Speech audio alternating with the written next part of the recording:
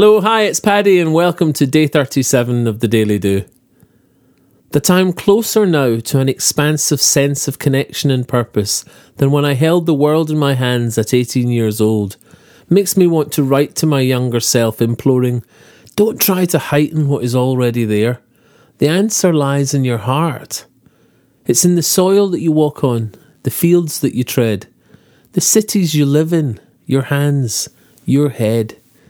It's in music, in art, in work, and in thriving, in people, and in sharing the good.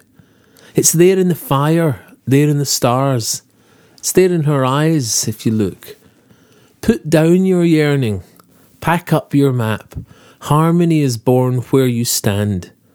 Find happiness first, not if only, and then it's here.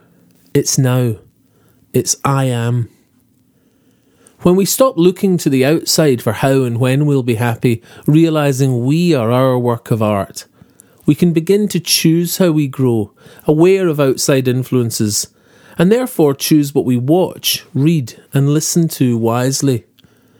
These torrents of information partly dictate how we perceive our world, and as such are best not devoured open-mouthed, allowing any old scraps of rot in. Choosing inspiring, uplifting and challenging books, music, art and film provides a better sat-nav to fulfilment, harmony and success.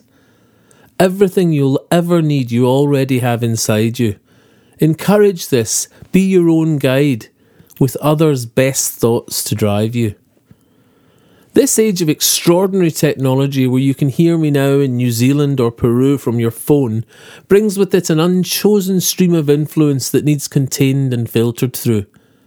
So today, read something that bolsters your path. Soundtrack the road trip of you. So when asked, do you know the way to your San Jose? You can say, yeah, I do. Please subscribe in the box below and see you tomorrow on the Daily Do.